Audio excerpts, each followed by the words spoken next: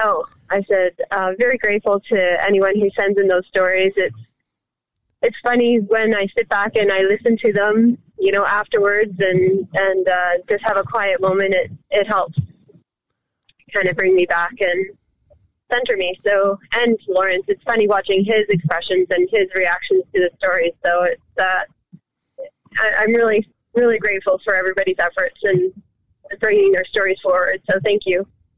Yeah, I'm sure the reason for doing it is a sad reason, but I'll bet every one of them was glad that they're having the opportunity to give you guys your pats on the back and well-deserved praise and some funny stories. Yeah. All right, Michelle. So we'll sign off from you. Me and Chief will carry on for a while. Love you. Awesome. Okay. Thanks, Steve. We'll talk to you guys later. Okay. Cheers. Cheers. Bye. Okay. Now we can tell the juicy stories, Chief. Yeah, that's right. Are you still recording? Or I'm recording it right now. Okay. It's another one here. Okay. Perfect. Then. So our next person on the list is Trevor Ewell. Too cool, Ewell. Another roommate of the past. It's funny how many guys have lived in that house over the years. Yeah, you went through quite a few men. Yeah, that's right. I think the four of us moved in, Randy, Murphy, Tim, and myself, or Clint, and myself. We moved in the spring of 91, and I ended up buying the place like 10 years later. Geez, I would have had a half paid off if I had bought it back in the day. But, of course, no hook privates back in those days. It took four of us just to make the rent payment, let alone having a mortgage on a house. Yeah, exactly. I don't know how you married folks did it. Yeah. He's crazy. So Trevor Ewell, he moved in and met him at 3 RCR, of course. He's a infanteer. Another guy that's driven the body, Pathfinder, JM, or a para instructor, free-faller, kind of hardcore infantry guy.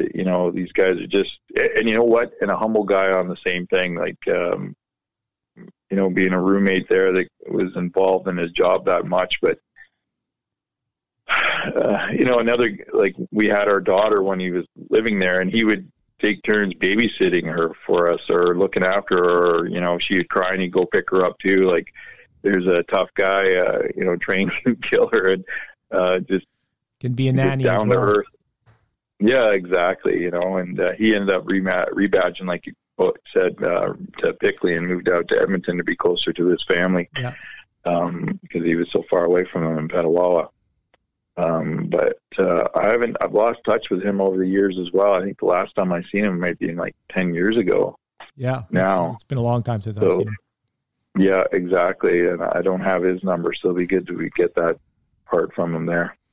But too cool, you, buddy. Good hot tub parties in the back time there. Just a great, great guy. And then we got Jim Abramchuk again. He comes up, but I've already mentioned him a couple times. I remember on that exercise, Thunderbolt there, I guess John Busey has a phobia of snakes. And, yes, he does.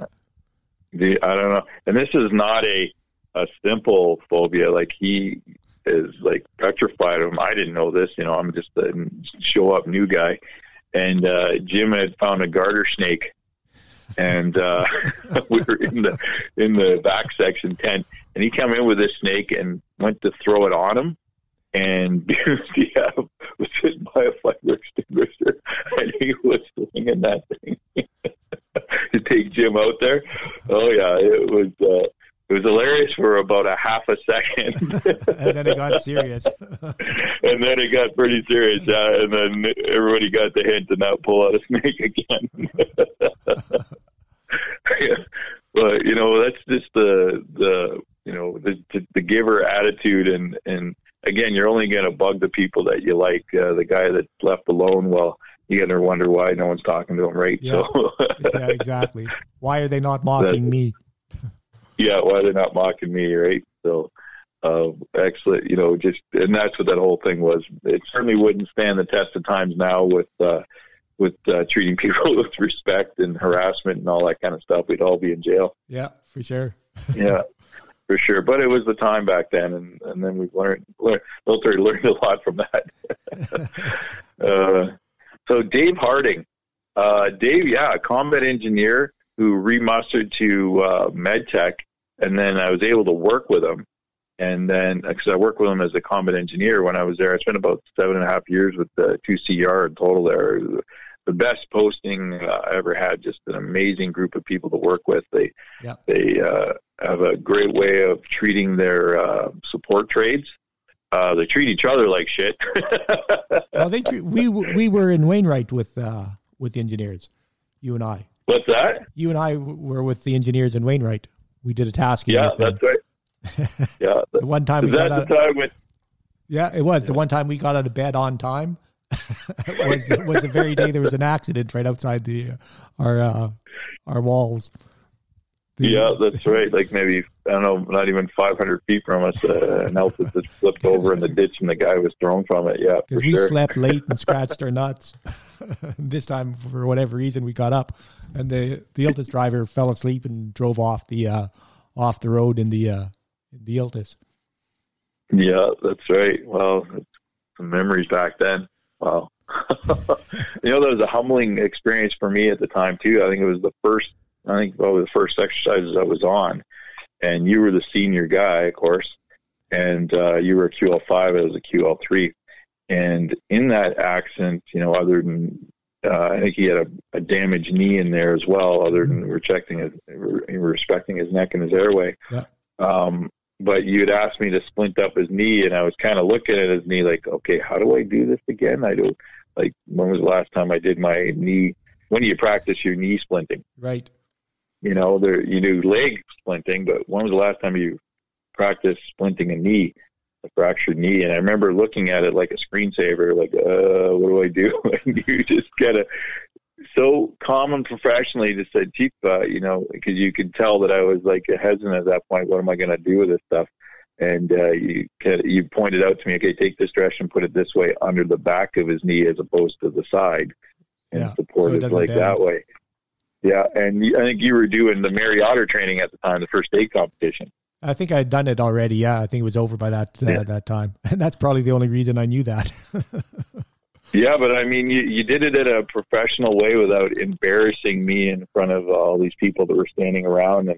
And it was a really good scenario on my part where, there's some things in medicine that you have time to look up in a book or, now it's Google or whatever. Yeah. But there are other things that you have to know them at the point of injury or the point of you contacting these people, or the patient's going to suffer, or, because of your inactions of what you're doing it. So that was a good lesson early on in my career to, don't take that you've learned it one time and you're going to have it always with you. You got to, keep that, use that it or lose it.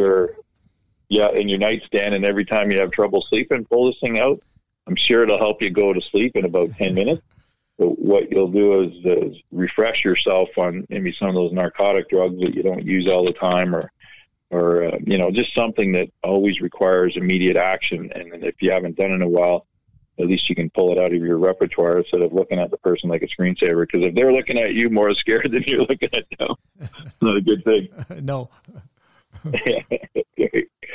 So that was a good learning process there. I'm glad that was probably the one over my career. That was probably the one time I was professional, so it's been witnessed by somebody. I can take that to the grave. He was professional once. Yeah. That's right. Well, some boys back in the day would ring me up. So what the fuck are you doing? Get this on here and get this stuff and create and added more stress to an already stressful situation, right? Because the vehicle was flipped upside down beside us, and this guy's laying in a ditch, and you don't know what his damage is at the point. But you were calm, cool. And by doing that, you kept me calm and cool, and we ended up treating the guy, and he made it out just fine. Yeah, so good on you, Steve. You're one of my first mentors there back in the day. That's fucking frightening. So I think we got off Dave Harding's thing. So right now he's actually working in doing biopsies. Analyzing these things, and I guess he does the same thing which I'm actually going through right now. He's one of the persons that makes the diagnosis of what's going on with people. So I can't believe how far Dave's been moving through the skill level there. And again, Dave was always another one of those quiet guys at work. He never said boo. And then you go talk to him and he would just be smiles, a really sociable guy, but he wasn't in your face kind of a social butterfly, I guess, like you, Steve, or me, I guess. Yeah, and not exactly a wallflower either. Yeah, but if you were lucky enough to go over and meet the guy or talk to him, you'd find out he was just an amazing fella. And yeah, Dave and I did a lot of things over together. Yeah, he was at the house parties. I remember him showing at the house party there one day, and he had crutches on. He broke his leg. I can't recall what it was from now, though. But I remember giving him fresh beers there. And I think he was working the keg, too, for filling up everybody's beer because he couldn't dance. Yeah. Dave, yeah, really good fella. I'm glad he's doing well there. Joanne Robertson, she did a nice podcast with you there too. Yeah. Joanne and I were through basic training together back in July of 1990s when we started out in Cornwallis. And then, of course, went on our QL3s together, and our first postings together were to Petawawa. And Jo has always been part of the group, as you know. She's you know, a person that's can tell you everything what it is. She doesn't hold things back. I think that's what people like about her is her personality, right? She can carry on a conversation about anything at the table, right? And she's usually controlling the pace. Yeah, I was glad to have her on the PA course. Yeah, that's right. She was looking after us on the PA course. Yeah. A little note there, she when I was on phase 2 of the PA course there, I had a little not an incident. When I arrived to London to do my one of my rotations, I got the Sunday night, you arrive and you start Monday morning. Anyway, I got a call from my mother that my younger brother had passed away. I think he was 34 at the time. He's just a young guy. And yeah, exactly. So when I went in to start my rotation in the morning there, I let the doc know, and he's like, well, what are you doing here? Like, go home to be with your family. So called Jo up, and she, you know, got everything sorted out for me. Was able to go home for that. And when I came back on the second week of that rotation, it was an outpatient rotation. So I finished it with the other psychiatrist that I work with, and he gave me a good write-up, probably mostly because, you know, what I was going through, because I only spent a week with him out of 2 weeks. And then you go, the next part of the rotation is to go to inpatient in the ward there in the mental health. Anyway, I showed up there, and the doc that I was supposed to be working there, same thing had happened with him, and he wasn't on site. So I worked to work with this other fella. I don't know, I'm sure I've told you the story. Yes, you have. Yeah, and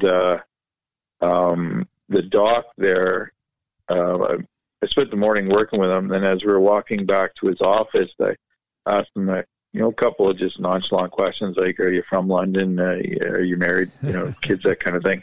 Yeah. Anyway, the next day, so that was the end of our day. The next day, the doc shows up that I was supposed to work with, and he goes, yeah, you got to go see Dr. So-and-so.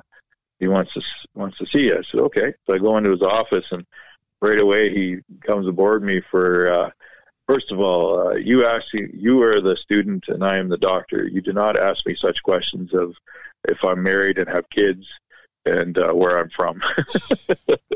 Unbelievable. I still shake my head over that one. Yeah, that's right. Like, come aboard me like that, right? And of course, he was this small little fellow. And I'm sitting I remember these little arm rests on the chair. My fists were just wrapped around this and just listening to this guy and taking it, right? And he said, and because you didn't finish or didn't do all of your last rotation, I'm going to contact the school and make sure you come back here at the end of your course to repeat that or to finish that week that you missed. Yeah. And he was saying all this stuff, and he had already contacted the school and said this kind of stuff. And I had to rebut it at the end saying, well, listen, I'm in the military. We're all from across Canada. Like, one of the first things you ask somebody is where they're from, because we're never all from the base we're posted to, right? Yeah. And, I didn't realize that asking if he was married or had kids was a boundary because, every physician was different, right? When I was in Winnipeg the week prior, 2 weeks prior, the doc had me over to his house. We went to football games together, rode around on the Red River in his truck and spinning around on the ice. It was just a different atmosphere. Yeah, exactly, right? So this guy was on the other end of the scale. Was he an immigrant as well? Pardon me? Was the guy, the doctor, was he an immigrant as well?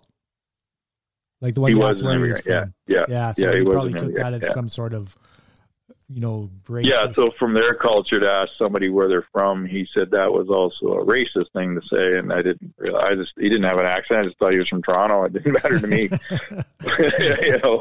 Exactly. So anyway, going through that, of course, after I leave a meeting with him, I got to call Jo, who was our course director at the time, and let her know what's on the go. And she was instrumental at hooking me up with Dr. K.O., if you remember him, Colonel K.O., or Captain, I guess he was Captain Navy. And I had to go meet with him, and he said, well, I got the assessment from your first week. Doc already gave you a good assessment. You don't have to come back to repeat that part of your week because you already passed it. And he also let me know that because I was a paratrooper, he goes, you paratroopers, you come down here and you guys are like orthopedic surgeons in that atmosphere. And mental health folks don't like orthopedic surgeons because they're too cocky. And that guy does not like you. So he said, don't worry, you don't have to come back. And he looked out for me as well. So it was good on that note. Yeah.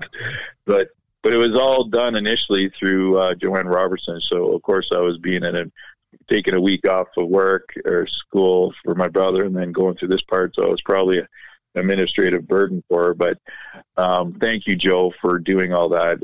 As you know, being on the PA course is one of the most stressful times you can have in your life. And when you know you have a course director that's looking out for you, that's huge, right? So thank you so much for that. Yeah. So, yeah, for sure. I echo the same. What's that? I said I echo the same sentiment. That's right. Yeah, exactly. Megan Churnside.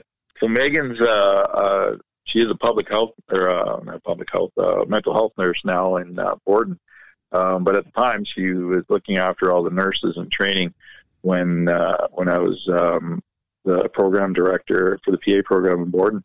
And Megan, extremely smart nurse. I mean, anytime I had to do a database or some kind of budgetary thing like this, she could just put stuff on the computer like nothing. And I don't know how many times she's had to help me do that. But one of the biggest things that she looked out for our family was when I retired or was retiring from the military, she took it upon herself. She went around to folks in the building there, the training center, to beg for money. So it asked for donations to folks that wanted to, and then when she did that, she went and purchased a tree and had a plaque made up of bronze, I guess, yep, to be planted on the base there in the honor of me and my family and myself there. Yeah, so, I saw the plaque, and she sent me pictures of it. Yeah, I know. Just an really amazing thing to have that. Yeah. So it's outside the museum in Borden there. They have a walking trail there through the field, and if anybody's out there, you'll see a nice big birch tree. It's starting to grow pretty good now. She took a picture of it there in the spring. There's no leaves on it yet, but it has the plaque there. Sort of symbolic of you not having hair. Well, I guess we didn't get through this podcast without a hair. It was too easy. Yeah, that's right. Should have got an evergreen. God damn it, I wasn't thinking. Low-hanging fruit, brother. That's right. So there's Megan. That's Megan for sure. You know, just looking out for people and making sure that that they go out with style. So thank you so much for Megan. She also organized my part with dignity out of the school there, and that was a nice thing that everybody put together in the conference room there. And of course, the retirement party, because we went and did a pub crawl that night on Friday, and I don't know, maybe 20, 30 people from the unit out getting liquor, going from one bar to the next. So that was a great time. Yeah, with the T-shirts. Yeah. So here's a person, with me as well, Nancy Waugh, or Roy, however she talks. She was on the PA course with us, and while we were on phase 1, she discovered that she had cancer. Yeah. And of course, breaking that news to all of us, and then of course during her treatment, she had to come off the PA course, and then and that was devastating for on both accounts. One, discovering you have cancer, and how much that's going to affect your life, and then 2, you're trugging along on this course that you want to get it over and done with, and now it's going to be delayed another year at least, right, before she can come back on it. I'm not sure when she went back on the PA course, but she is a PA, so I know I don't know if she went back the next year or not. I think it was the next year. It wasn't that long after. Yeah, exactly. And it's a testament to the times too. Like there's only 2 females, 3 females on our PA course. 2 females. 2 out of 25 people. Yeah, I think it was 25. Yep. Yeah, exactly. So here's at a testosterone-rich environment, and these 2 girls excelled at it as well. So, just a lovely, lovely person, and for her to put a note in there for us for the podcast just again shows not only is she a driven person, but she's a caring person. So thank you so much for that, Nancy. Hope everything's going well with you as well. And I may, once I get your contact information, give you a call, and you can give me some briefing on what to expect for some treatment. So, so Dave Weirmeyer, you remember Dave? Oh yeah. Yeah. I wouldn't recognize him today.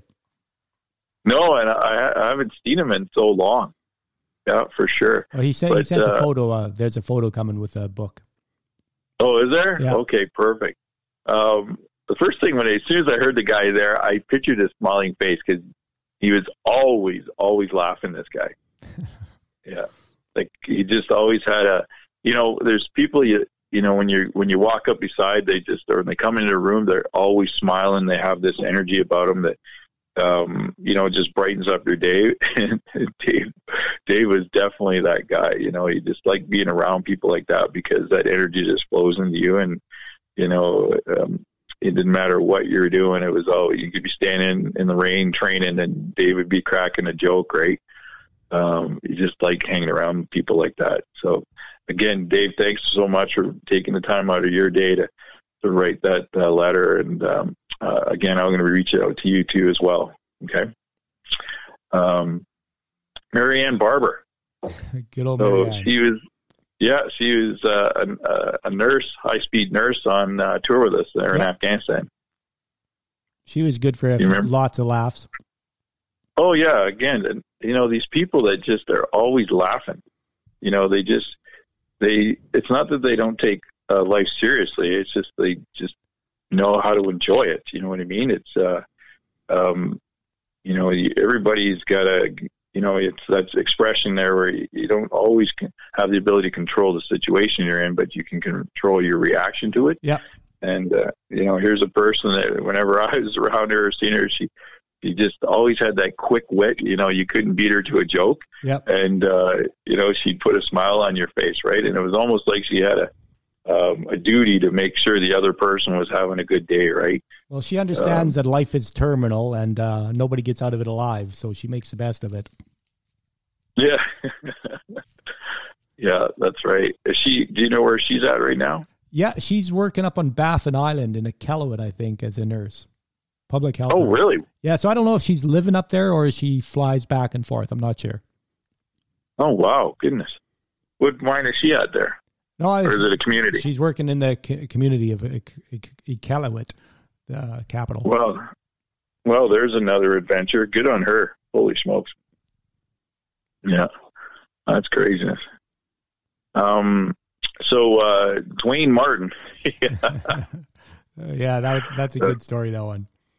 Yeah, him and Heather and their 2 kids, Julie and Jenna, just were at the house there for a few hours with their masks on again, keeping the 6 foot distance. But, COVID can't ruin a good friendship. So we kind of hooked up a little bit there. But Dwayne and Heather, I tell you, they have, how you say, like they're another group that ride probably in the mid 90s in Petawawa. And right away to just blended in with our group, eh? Yeah, Dwayne always seemed like he seemed like he was always there. Like he's Yeah, exactly. That's because he's friends with everybody. Yeah. Everybody knows Dwayne and Heather, and everybody has such positive things to say about them both. So they're certainly a perfect match. Extremely fit people. Oh my God, Heather tells a story. We were doing Ironman training together, and I didn't have a bike at the time, like a 10-speed bike or whatever you call them, mountain bike. Yep. So they ended up stealing one for me from the shacks. So somebody, of course, left their bike sitting out front of their door. So they take this bike, and of course they've got these high-speed bikes where they're adjusted to their legs and everything. And we start heading towards Deep River to do a ride. And this bike, my knees are pounding off the handlebars, right? Just doesn't fit me at all. And I remember coming back, pushing a headwind, and Heather and Joanne there were just giving her. And I'm like, I can't maintain this pace. I was just dying trying to keep up to them. But no, head down. They just kept going. Eh? Here's me. Yeah, for sure. And of course, Dwayne with the story of telling us how we had that burglar in our house when we came back from tour there. Yep. Yeah. I'm certainly glad Dwayne was in the house there, even though he had a cast on the one leg, and I was butt ass naked. If it had been being butt ass naked holding a baseball bat, I'm sure. I'm sure would have. But he thought he broke into Pulp Fiction here. Yeah, no shit. But if Dwayne wasn't home, and it was just one of us, or like I said, we both just got home. I hate to see what it bothered me to think what would have happened at the house if either one of us weren't there. So and the dirtbag was a reservist too. What's that? That dirtbag that broke in was a reservist. Yeah, exactly. He was out of Hamilton. I won't say his name there, but when I opened the door, when him and Dwayne were fighting in the hallway, and I swung the door open, Michelle had turned on the light, and his face looked familiar to me right away. But I didn't know where. And what I thought initially was that he was a friend of somebody's that was at our house. Yep. And he'd come over to crash, which guys did all the time because I was living in that house now for like 10 years as a single guy with all these other roommates. And that's why I said, who the fuck are you initially? And then he says back to me, he goes, who the fuck are you back to me? And I didn't realize that him and Dwayne already exchanged punches. So Dwayne then realized that I didn't know this guy and that he had actually broken in the house. And Dwayne hauls off and punches him right in the face. And then we rush him into the other room and try to take him to the ground there. And I remember this guy was big. He was 6'2", and he was 225 pounds, and he was solid. Yeah. And I remember I had his left arm, and I'm trying to get it in an arm bar. I got his wrist, and I'm trying to break it up behind his back there. And I got my one hand on his shoulder and his other hand on his wrist there. And he's fighting it all the way through it. I can't bring it up. And there's no room in that room because we'd had the bed in the center of the room because we were painting the room for Cassandra that was going to be born in a couple of weeks. And so I got him bent over, but I can't get his arm to his back. And Dwayne just bends down and uppercuts him right to the throat there and punches him right in the windpipe. And all you hear is, bah! Yeah, that'll take the fight out of you. Oh, yeah, you don't want to mess with Dwayne, man. He just has skills, and he's a big guy. So, yeah, at that point I was able to take him down to the ground there. And we sorted him out pretty quick. Yeah, but, yeah, I think he'll go down forever. Dwayne, yeah, for sure. 100 stories with Dwayne. I couldn't stop talking about them as well, but got to move on here.